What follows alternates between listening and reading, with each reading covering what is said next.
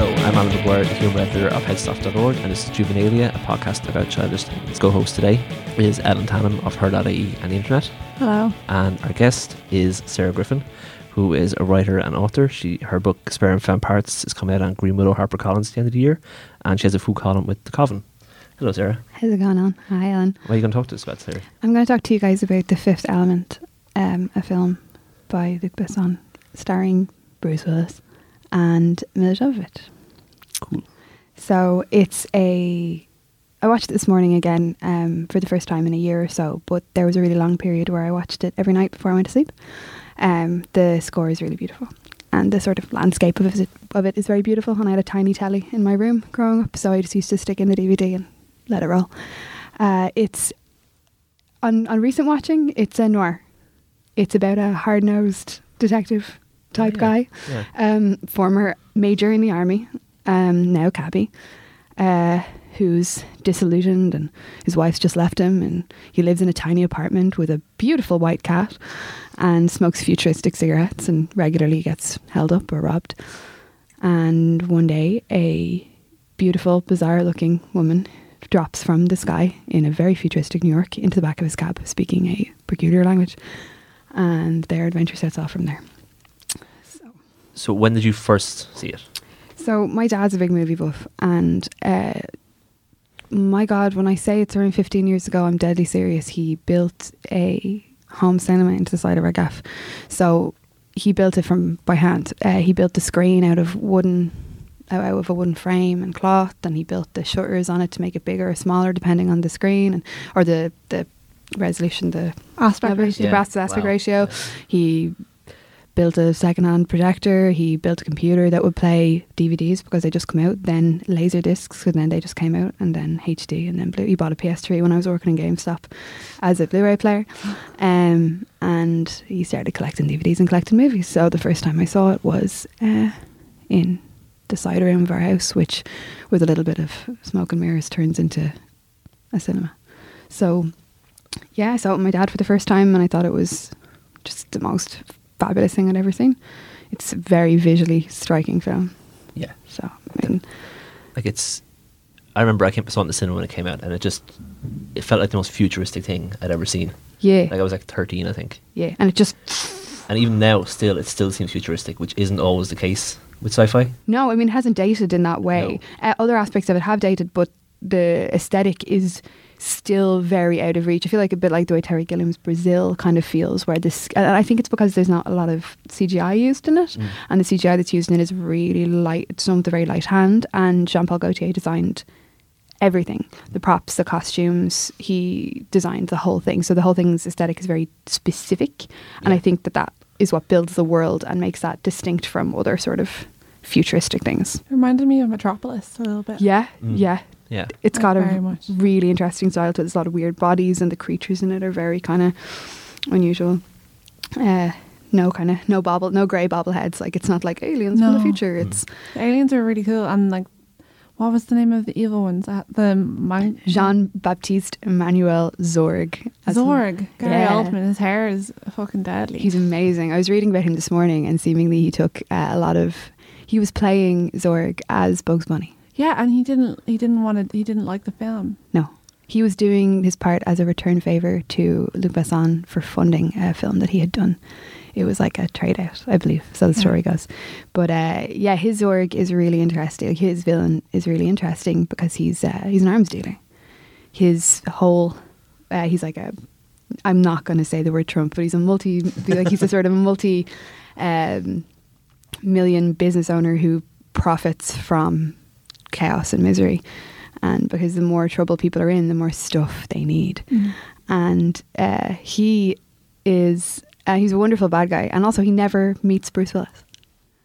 They never cross paths. That's really unusual. He's causing Bruce Willis all this trouble, and there's so many capers and chaos, and so much it's a very fast moving plot, and there's a lot happening, but the bad guy never meets the hero. That's like now when bad things happen, it's always from like a corporation at a distance, or faceless. even how battles are fought and stuff now. Like, because pretty much it's like there's a world war going on now, but it's all done with like drones and like dropping stuff from a distance, and it's all just kind of like clinical decisions rather than like person on person combat. It's really interesting.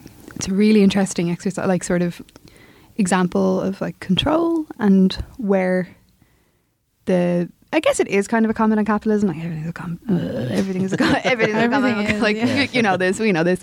But there's a wonderful scene in it where he's explaining to the actor's name has disappeared out of my head.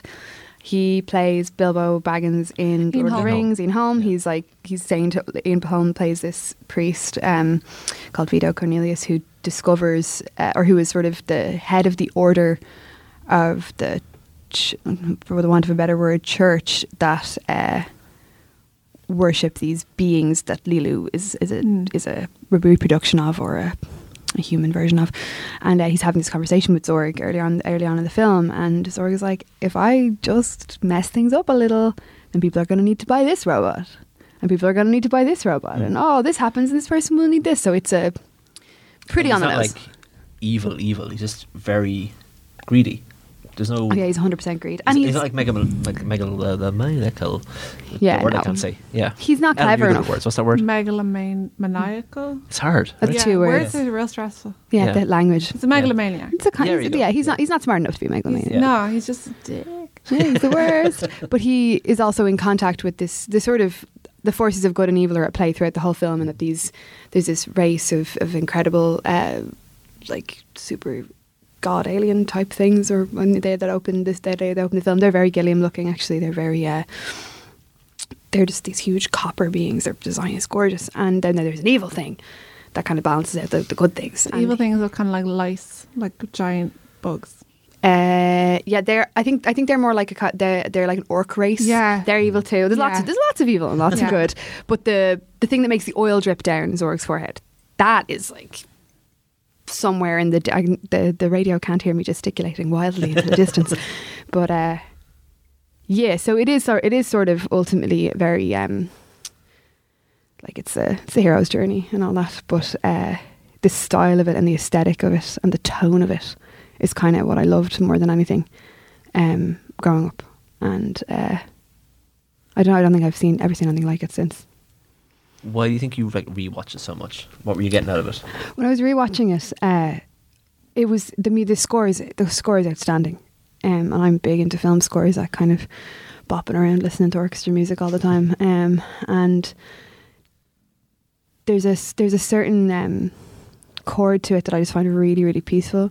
And there's other things that I kind of watch over the years to help me. I'm not a mad sleeper, so I kind of watch stuff in the evening. And my other thing that helps me go to sleep is the X-Files, which is sort of antithetical to sleep because it's quite scary, but similarly it's got this tone to it, and I don't really know how to describe that in very specific terms. But the Fifth Element, like how Twin Peaks has the tone. Yeah. And only when I'm watching Twin Peaks I have to kind of sit there with my arms around my knees and like my eyes wide. Yeah. I got a box set of Twin Peaks when I was 16 from my dad after a breakup, and he was like, that'll cheer you up. And it was the first 6 episodes, and it was before sort of torrenting or downloading, and I had only had these 6 episodes of it to watch. I'm actually writing a thing for the Gloss about that, so stay tuned. But the tone of The Fifth Element, while that's hard to describe, I think that Bruce Willis's voice has a really interesting cadence to it, and the way the scripting works is very pleasant. There's just something very pleasant about it, and that would be my rain sound effect, or my thunder in the distance. Or whale songs. Yeah.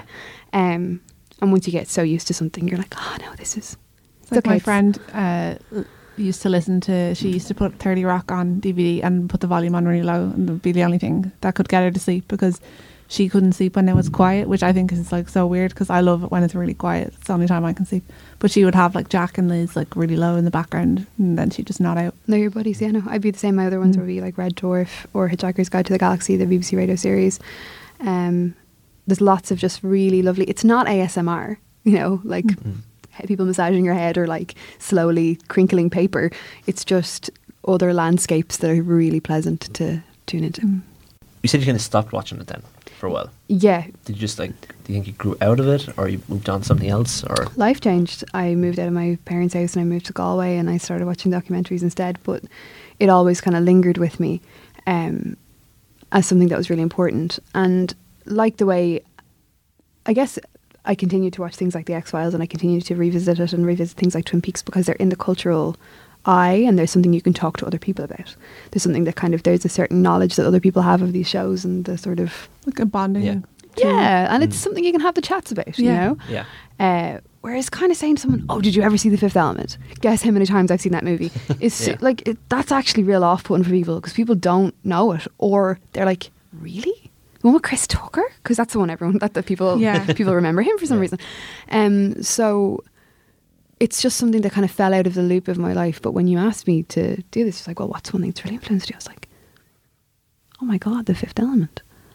You know, it holds this huge space for me, and I don't. And again, it's like falling in love with anything. It's very hard to nail exactly why, but it's just always been there. Because You know? like your book, that's Spare and Fan Parts, is sci-fi. It right? is, yeah. It's And can you see the Fifth Element in it, or I didn't watch The Fifth Element at all during the writing of Spare and Femme Parts. And funnily enough, the structure, the thing, like I said earlier about The Fifth Element, is that it's a very sort of traditional man on quest. The item that he has to retrieve is the beautiful woman. Yeah. Cough. Like there's a lot. It's very patriarchal, even though it's really subversive in that it's very camp and it's quite a queer text in other ways. What I was trying to do with Spare and Femme Parts was actively disrupt that and actively refuse to take part in that kind of storytelling, because I'm kind of, as much as I love Bruce Willis as a sort of a hard-nosed, exhausted ex-major, I feel like I've known enough heroes like that. So Spare and Femme Parts is about a young woman who, in 100 years from today in Dublin, after the destruction of society, there's give or take as many people in Dublin as there would be at Electric Picnic. It's about a young woman who builds herself a partner out of a forbidden computer and pieces of other people's bodies, biomechanical limbs. So it's her meets Frankenstein meets Children of Men, basically. And one of the things that brought me to it was that I don't feel that there are enough stories in the world about women who make, and women who have agency around the things that they create without being mothers. And Fifth Element is not a feminist work. There's not a shred of it in it. No. I mean, Mila Jovovich is terrific, and the role of Lila was really captivating, but she's a passenger. And she's all powerful and she's perfect, but there's purity politics that happen in there as well. Like, just because she's lovely and nothing terrible happens to her doesn't mean that it's not kind of icky. When Bruce Willis and Ian Holm are talking about her, like she's not, they always talk about her like she's not there and can't hear them. They're like, oh, she's perfect, and she's like blah blah blah blah, and I'm just like, I find that really weird because I'd never seen it before, and I was like, it's like she's the main thing, but she's like behind a glass wall. The first woman we see in the film is naked. You know, like I'm always like, I feel like this radar that I can't ever switch off is just that. But how many women are talking? Once you see it, you can't unsee it from everything, though. Yeah. Ever. Yeah. And even if it's something you love very much. Yeah. You wouldn't have been aware of that at the time. No, I just thought I Yeah. really wanted to have orange hair and run around. Has that been hard to reconcile, like rewatching it with your different outlook on the world and like patriarchal stuff and stuff? Yeah, it has been difficult, but I think that there are things that I see in it now with the sort of a critical gaze that I didn't see the first time, like how incredibly subversive Ruby Rhod is. So Ruby Rhod is Chris Tucker's character, who's a radio host, and he kind of leaps around during the latter half of the film, causing trouble. And he's phenomenal, and he's hyper camp and hypersexual, and his body is really interesting, his costuming is fascinating, and the wigs that they have him in are amazing. And he's sort of a bit like Prince in the way that he kind of almost transcends gender because he's extremely feminine. No, Prince was meant to be, it was supposed to be Prince, Mel Gibson and Julia Roberts. Mel Gibson was going to be like Bruce Willis and Julia Roberts was going to be Lila. I would watch that. I would watch that. I would watch that sort of alternate universe. Yeah. Just like now. slightly flipped. Yeah. Oh my God, Yeah. I would. I really would. But that's mad that you said that because I was reading about it today, and it was like Prince. He said he pulled out, like he signed on in '92, and it took so long to get made that he pulled out for some other reason. But that's That's amazing. Well, he's Prince-like in that sort of sexually ambiguous, but also sexually aggressive, but without appearing unpleasant. like Frankenfurter in Rocky Horror. completely like Frankenfurter. Yeah. And all the scenes, all the sex scenes in it, other than the final shot of the film, is like, oh, come on, guys, you know what I mean? But the all of the sex scenes in it, there's sort of this sequence where Bruce Willis and Milla Jovovich are leaving planet Earth to go on to this final stage of the quest, like leaving the light world, going into the dark world, going to finally gather the 4 magical stones, which each represent an element. And when they're all gathered together with Milla Jovovich, we'll save the world, right? It's like Zelda. Spoilers, totally like Zelda. I have Zelda tattoos, man. I'm really predictable. Like, get out of town. Ellen has just showed her also her Zelda tattoo. All right, hang on. I'm taking my shoes off. Check this out. Oh my god. Yeah. Oh my god. I have the Ocarina of Time on my left foot and the Fairy Ocarina on my right foot. And no regrets.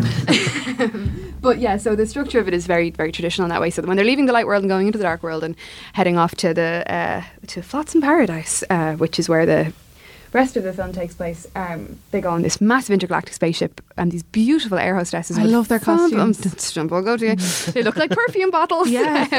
And freckles. They've all got freckles and white hair. Like, it's very, very interesting and very diverse cast as well. And there's this sequence where Ruby Rhod is kind of giving it loads with an air hostess. But like, he's given her loads and she's just enjoying it. And there's this, it's super subversive because in what film have you seen recently when there's been like a scene of, oh my God, I'm barely here 10 minutes and I'm like, so, but yeah, no, he's going down there in one of the compartments. And when do you ever see that on cinema? Ever? That was like Or in science fiction? You know, Yeah. Blue Valentine. Yes. Everyone was giving out about that because like there's a way different reaction to men getting like blowjobs compared to like women getting gone down on. It's like grosser apparently to people. They're like, So ew. disappointing. Because The Good Wife had a scene like that as well, which was huge controversy, where she's like split up with her husband and he comes back and she lets him go down on her in a bathroom, and it's a really hot scene, like, but it's network television. Yeah. Like, But it's like you never ever see it. yeah, you don't actually see the act in the Fifth Element. Of course, it's always just alluded to as is everything. But you would imagine in the context of Ruby Rhod as this fabulous hypersexual celebrity, and these are these wonderful fawning air hostesses. I mean, realistically, in a traditional, in the very traditional world that this film is set What in, everybody thinks. you would think these air hostesses are like Gonna be going. party down this beautiful man. Yeah. But what's actually happening is he's like, no, you. Yeah. And that's wonderful. That's super. And I feel like, honestly, watching it growing up, it definitely impacted me being like, no, hang on now. This is correct. You know. So, yeah. so there's something really subversive about that. And also in that he's super camp as well. Yeah. And his performance of gender is Sexually really fluid, kind of. super sexually fluid. When do you ever see that in science fiction? I mean, like that in contrast with Bruce Willis is really interesting. And there's a lot of backlash around the time. And culturally still kind of is a lot of backlash around Chris Tucker's role, and that was like, oh, he's so annoying. I'm like, no, campness it disrupts what it disrupts gender, and hetero people find stuff like that hard to deal with when it's a narrative that they're used to seeing play out in a certain way. Yeah, like, definitely. No. And Bruce Willis absolutely can't stand him. Yeah. And that's really interesting to me as well. Because He's still wearing a really tight orange vest. Oh, dude, I still think he's kind of hot, man. I'm sorry. Oh no, he is. No, he is kind of hot. Like, absolutely not. No, he's just like John He's still got lots of McClane. hair. Yes, he's basically like right off the back of John McClane into outer space. Yeah, he's like, he just woke up and he's like, oh shit. Oh, here we go again. Here's a cigarette and I'm talking to my mom on the phone. You know, like putting a photograph of his ex-wife down on the dresser. You know, like it's and that's where it meets noir. Yeah, and that's such a cool observation. I never thought of it that way. My wonderful husband Kerry Siebels @Siebels on Twitter. He said that to me this morning when we were watching. He was like, you know, it's kind of like a noir, and I was like, yeah, it's exactly like a noir.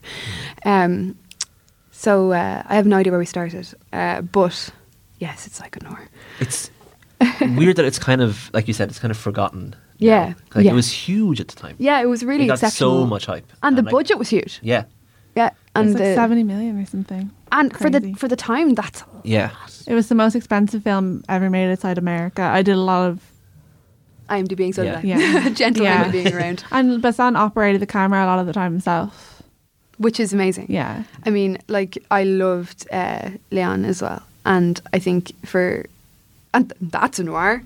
mm-hmm. You know, like I think there's elements of that within there too, and I don't think it's a very un-American film, and the way that it treats its American protagonist is very there's some othering there happening. Yeah, as well, it's I think, cool. as well. I wonder why.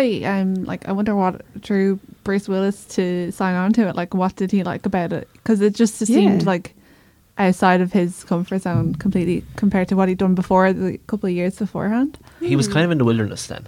Yeah. It was. I guess it was after Pulp Fiction, Oh my god. but Yeah, that's what it was. before Pulp Fiction, like he'd been in like kids films and like He's very weird young. Disney sex thrillers.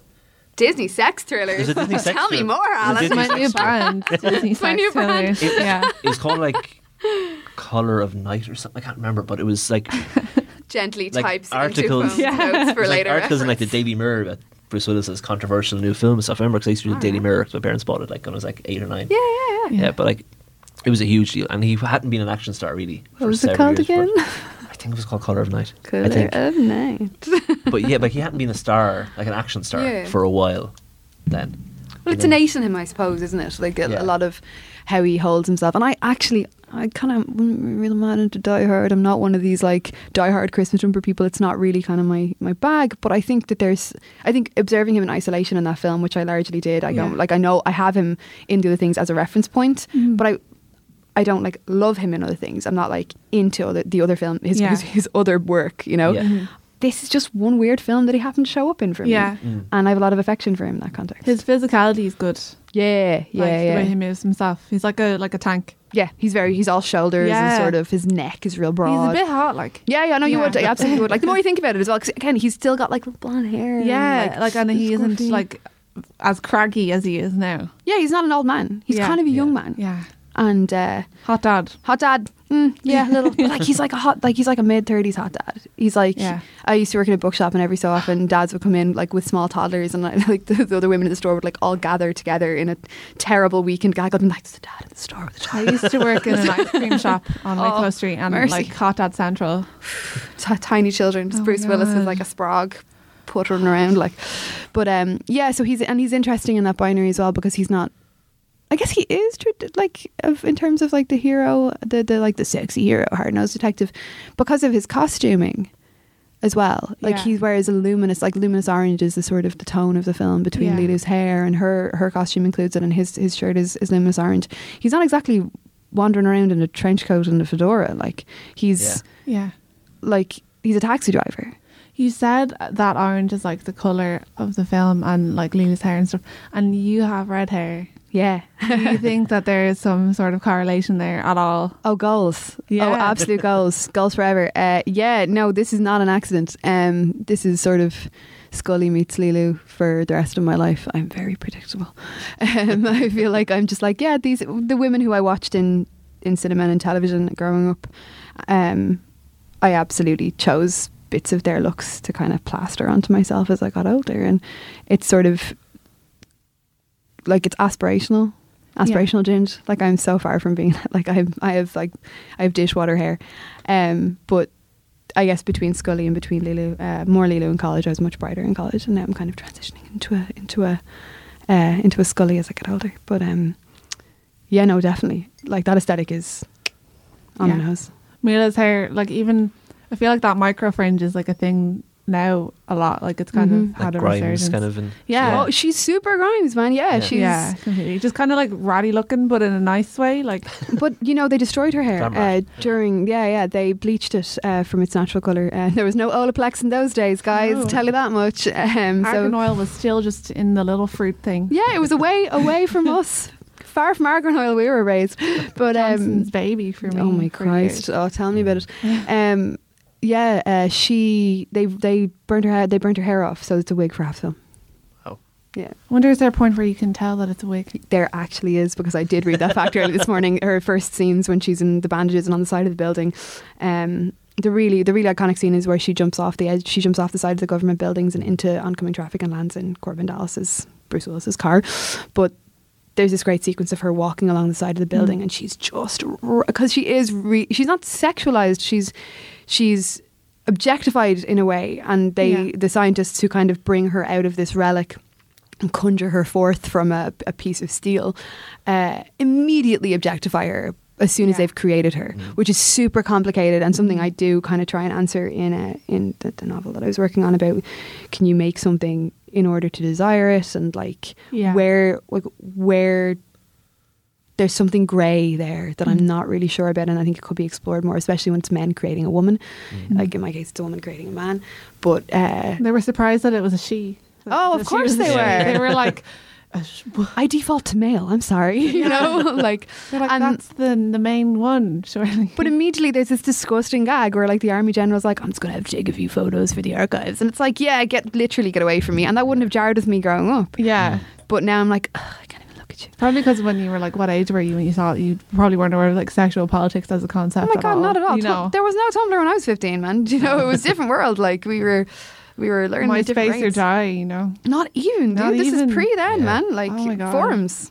I was a moderator of a Pokemon forum from when I was like 12 onwards. You know I was this? moderator of a Waterford metal forum. That is amazing. Yeah. Did you used to have long hair?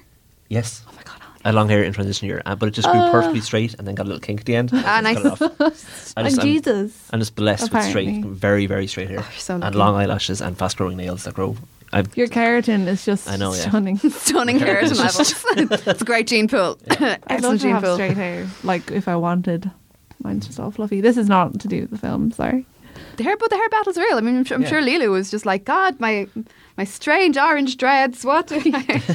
Separated into Yeah. sections like that. And Bruce Willis was a wig as well. Does he? Was he bald at that point? He would have been bald by then, I think, yeah. That's so Oh, upsetting. He was man. bald in Pulp Fiction. So, Oh man, yeah. And the actually- illusion is broken. Yeah. You know what's Now weird? you're like, 'Cause I hate this film. you have seen Die Hard, but you don't really rate it. I love Die Hard. recall having seen Die Hard at some point Yeah. in my life. It's a very Because fun they are, film. it's almost like he's kind of trying to recapture Die Hard. Mm. Because it is like, even he's wearing a vest again. There's you know? mirroring for Yeah. sure. And it's Ooh. like working class guy thrown into a much bigger thing against the capitalist. Mhm. Because Alan Rickman is just about money in Die Hard as well. Mm-hmm. So Alan And again, Rickman is very interesting. and very little crossover between the villain and the hero as well in Die Hard. Hmm. Yeah, because Gruber is like, He's off in an office. yes. Yeah. Oh my the whole God. thing. Whoa. Maybe they are. Maybe I should go back and watch them and kind of. Die as Hard is companion actually pieces. it's a great film. It's so good. Like it is kind of tainted a bit by all the people going, "Oh, best Christmas film ever." But Yeah, it's like, you no, see, it's, just, I get- it's a really good film. But that's just Yeah. that's just people ruining things, and that just happens. I just get real. I get real spiteful around things like that. I'm like, oh, do you think this is? I'm just not going. You want to be a contrarian. I'm the same. I'm like, oh, does everyone think this? I'm gonna not. Yeah, I'm just like, no, I'm gonna go over here and watch another episode of the X Files again. It's like when people ask you if you've watched, you know, when you're at a party and like lads are like, have you watched Breaking Bad? You're like, no, and they're like, what do you watch? And I'm like, I'm rewatching Gilmore Girls, and they're like, ooh, they get so But angry. Breaking Bad is literally the greatest piece of television Best ever. Like, television ever. I can't. I just 100% have no capacity for it because people won't entertain your reasons for finding it boring. I have tried to watch several of those sort of. I've watched a good deal of True Iconic Detective. TV. But True Detective has all the women in True Detective are either sex workers, teenage sex workers, or wives, Yeah. and Yeah. you can't unsee it. I'm like, well, they're not speaking to me. I don't care. Oh, is it about masculinity? really So is everything else. Yeah. Yeah. And what I will say for The Fifth Element is that it is about masculinity in some ways, but it's actually just so fast paced that it's an adventure story. Yeah. You know. Whereas long, reflective, drawn-out conversations about the nature of the masculine experience of the universe Yeah. is just something. When I start hearing it, it's like, you know, when you I just zone turn out. static. Yeah. It's can't. But like, I think The Fifth Element, even though it's about similar things, because the world that it's set in is so far removed from the real world, you don't think about it in that way as much, so you can enjoy it. Yeah, it's a romp. It's Yeah. a romp. It's super camp. For me, I kind of would liken it to the early sort of Batman years. I was talking to my husband Yeah. about Adam this West morning. No. But we're talking sort of Tim Burton Oh. era, which is my favourite Batman. And I can't watch any recent era Batman at all. And in You're fact, not into Nolan Batman. it makes me so specifically angry that I probably shouldn't start talking about it No, because please, I please. just Yeah, can't. go for it. I have regularly gotten in trouble with about this because I just think it's This is a Film safe space boys to not like Nolan Batman. with a Z. just Yeah. trash. Like it's Yeah. just like a dude looking in the mirror sucking his own dick. Like I don't care. Yeah. Like I don't care. I want hopping around rooftops with capes and I want to escape for 5 minutes from the grueling grittiness of reality. I don't want to be like, Yeah. That's why I don't want to Yeah. watch Breaking Bad. I'm like, I'm going to watch Parks again. yeah, I'm off. Yeah. And see us. that's fine. And great art does need to be challenging. But I think there is a sort of a trend in It's the tone at the same moment. challenge all the time. And we're having the same Yeah. conversation again and again. And I would much rather Arnold Schwarzenegger as Mr. Freeze saying stupid things than I would Christian Bale puns. standing on a pole in the middle of the different parts of in the distance, thinking about how hard his life is Time being a is a flat millionaire. circle. Yeah. Like Yeah. time is a Fair play. you know, like thanks, dude. Yeah. You know, I think Are all those prostitutes still dead? Okay. yeah, cool. I'll just watch you as a male stripper instead. Thanks very much. All right. That's all. Like, time is a flat circle. Let's go, boys. Like, I just feel very jaded at this point, and I do think that there are amazing stories out there to watch, and there's incredible art out there to consume and to experience and to become emotionally richer by. But whenever I come up against a dead end, like True Detective or Batman or anything like that, like it just disheartens me as a person who makes art and as a person who loves art and loves film. I stopped watching films for years.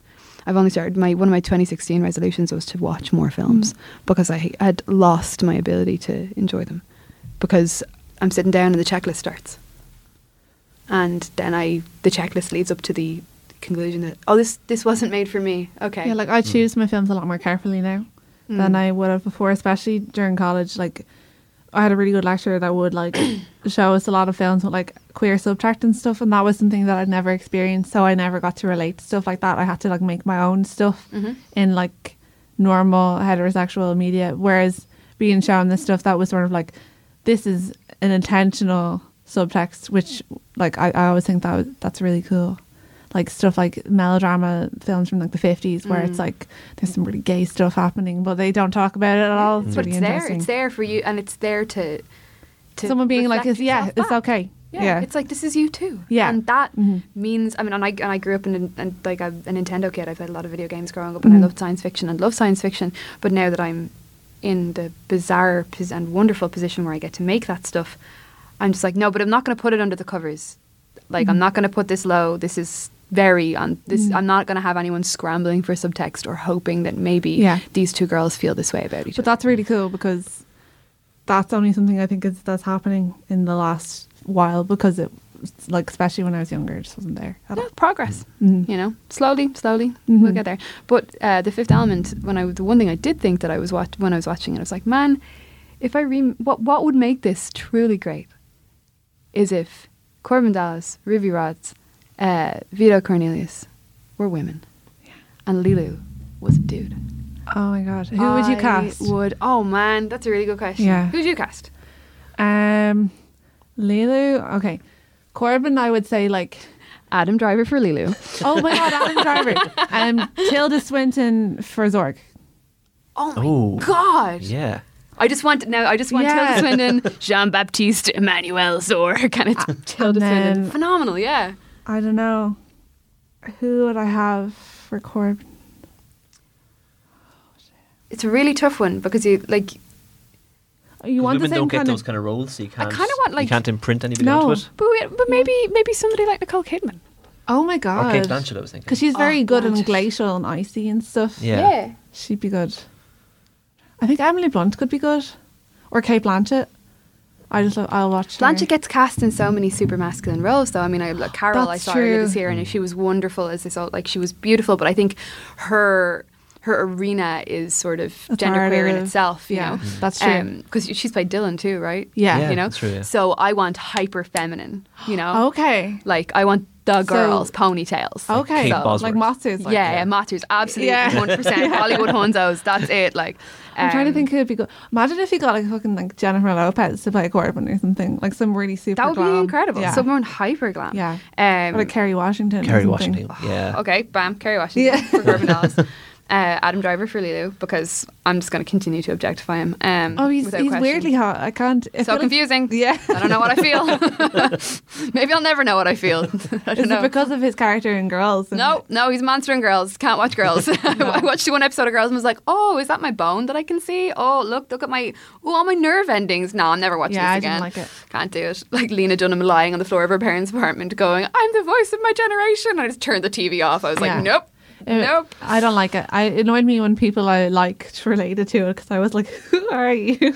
I mean- no one on that show is nice. The problem with Girls is the same as the problem with Dunham. There's only one of it. Yes. There should be more. Yeah. that's the main problem. Broad that City it's- is a better representation of gal palship, I think. Yeah. Praise be Broad City. Yeah. It's wonderful. I don't think I've seen anything like it in years. I don't think I've laughed authentically at anything in years as I have at Abby and Alana. But I'm trying to think who I would cast for Ruby Rods. Maybe like Laverne Cox. Lupita Nyong'o. Lupita? Oh. Yeah. Lupita in comedy, huh? Ooh. Yeah. That would be amazing. She would cut loose. Yeah, maybe Yeah. she'd be happy to be given the chance to Yeah. do that, you know. Who knows? Who else would we have? Who would be Vito Cornelius older and fabulous? Judi Dench. Well, she's saying the default for older fabulous. What about Mirren? Mirren. The age thing is such a problem as well because Yeah. there's Yeah. only there's so few actors of a certain age. There's like 10 that are like older female Yeah. actors. and they keep putting them all in the same movies Yeah. together. They're like, here's the Marigold Hotel. Oh, look at all these old Bananas. people. Like, it's so rude. Like, Yeah. you have to put them in real parts. Like, but you know, I would like to see a switched out version of it. Mhm. I would like to see more switched out science fiction. I would like science fiction to be about women, but it's not. And I think that being where my mind, maybe my mind has always gone there with it. Yeah. Were you obviously then the new Star Wars, like you must have been like buzzing about because it was. Oh yeah, couldn't stop crying. Yeah. Like, Because I'd never seen any Star Wars because I was always just like anyone who talked. I'm really contrarian sometimes where like if someone talks about something enough to me that they want me to watch it, I won't watch it. Like I'm like no, like I like, and then I watched this Star Wars and like the representation of the film in my head was nothing like I saw. Like they're actually just fun movies. Yeah. Yeah. And then I think it was because people who talked to me about them were so serious and they made it seem so boring and clinical when it was actually just like the never-ending story or something. Yeah. You know, that kind of it's way. a fantasy. Yeah. Yeah. And that's why I think Ray helped me kind of break into that because it was like from her point of view as opposed to if it was from like Luke. just Finns or something. Mm-hmm. Yeah. I know Star Wars was wonderful, and Like you wrote a great essay about. Yeah. oh, my Right. girls explain Star Wars to you. Yeah. That was a time. That was the Note City. oh my god, those notes, man! I got it was shared like 90,000 times on Facebook, and it went somewhere that I don't think I've ever been on the internet before. To be honest, it was cool. It was nice to be able to have a conversation with more women about science fiction, to be honest. And I feel that I, for a really long time, have wanted to write about science fiction, but I got deterred by the climate online around women having conversations around video games. It's Anita hostile. Sarkeesian and all that stuff. Yeah, Yeah. yeah. I was living in San Francisco during that time as Oh, well. wow, okay. So a lot of I got to know a couple of the lads who run GamerX, which is the queer video game convention, Oh, wow. and I kind of would glance off that world socially every so often. But the climate is horrific, and it's not as bad now. She says, biting her tongue, but like Yeah. I didn't get anybody telling me they wanted to kill me after writing that Star Wars essay. So Yeah. surely that means I might be able to write one about like Zelda. I don't know. And I would love to write more about science fiction, but I've been deterred by just the climate. I remember And- when I was little, before I played any Zelda games, I thought that she was going to be the protagonist, and I remember being really upset because I was like, "Oh, it's a Link, so Zelda doesn't do anything." I read Zelda as not Zelda. My God, Zelda is. I read Link as female the whole way. Wow, I always put my name in instead of Link. really? Yeah, so I've been reading Link as female my whole life, and will continue to, no matter what they do. And because you're there with Link's back, it's you. Yeah, Like it's a story about you yeah, and the things that you go through. Like all the best works of fiction are crawl out of the page and kind of become a part of who we are as readers, or consumers. I mean, I play more video games than I read books, and with Zelda, The Legend of Zelda specifically, The Ocarina of Time and Majora's Mask, because I'm of the right age to have experienced them when I was most open to those things. I felt that I experienced those games in the second person. It was me that it all happened to. And a lot of the work that I produce is in the second person. A lot of my fiction is you walk into a room and you do this. Because I think that reaching out of the medium and into the person who's experiencing it, pulls them in a bit. pull them in. Yeah. Like actively do it. Because break the novel, you know? Because video games actively rupture reality in that way. And It's more immediate. That's cool. yeah, and I know I read Link as me. Could be so much hair under that hat. That's yeah. my God, it just could be like a top The knot. tunic is ambiguous. It's got earrings. You know? Yeah. Yeah. When you're a kid and you're looking to be somewhere and be someone, you'll find it. Yeah. Mm. They can try and stop you. And I guess it's our responsibility as makers of things to make it easier for them to find Yeah. it and give them more opportunity and less resistance Mhm. to find bits of a mirror in the work, you know?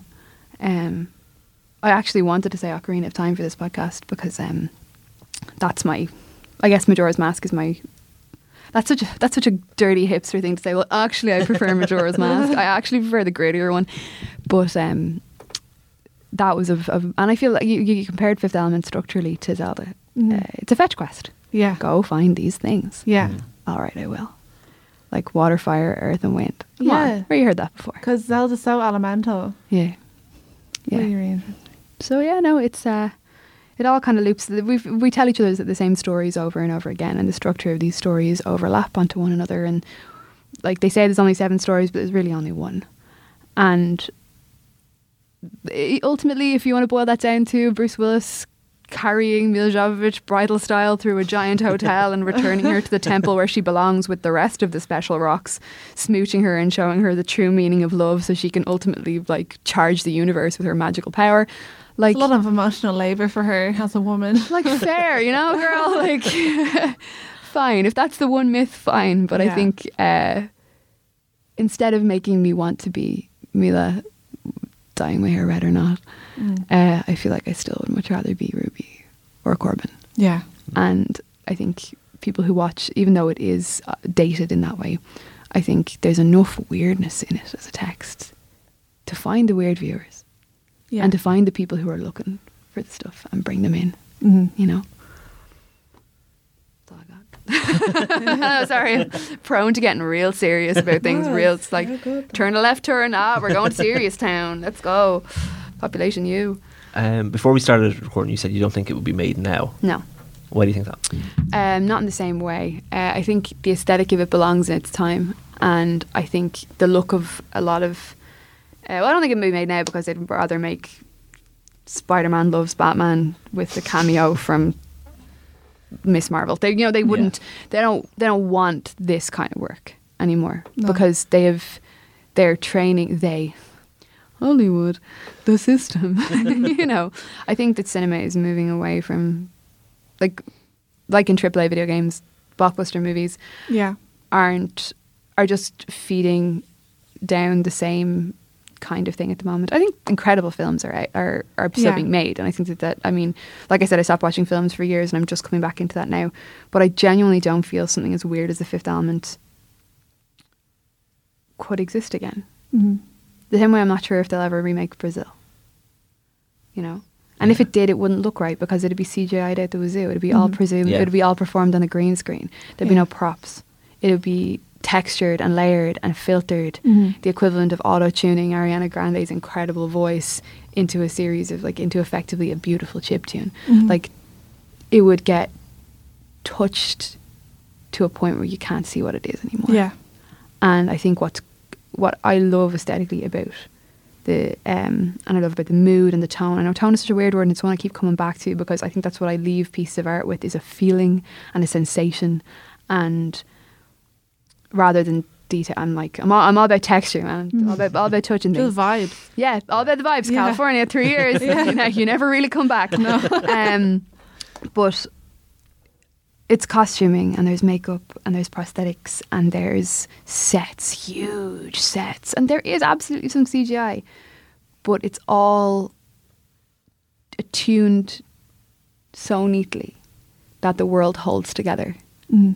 And to be fair, Star Wars, of course, The Force Awakens is world held together. Yeah. But I don't think that they would throw a budget like Star Wars The Force Awakens at Something like The Fifth Element. now. something as super weird as The No. Fifth Element, even though in many ways it is a very traditional story. It's a weird movie. Yeah. And I just don't think it would happen. You certainly wouldn't have a scene like Chris Tucker going down on a beautiful, sexy air hostess. No. You would, prolonged, they returned to that. You just wouldn't see it. And if you did see it, there'd be 80,000 think pieces dissecting it and discussing it Yeah. and taking all of the organic joy from it. Yeah. So I think if it were to exist again, we would be in a very different ballpark, and it just wouldn't contain the real artistic touches that it did because of the time that it was made in. Like it's of its time, and in some ways that's its failing, and in other ways that's what makes it like super weird and super great.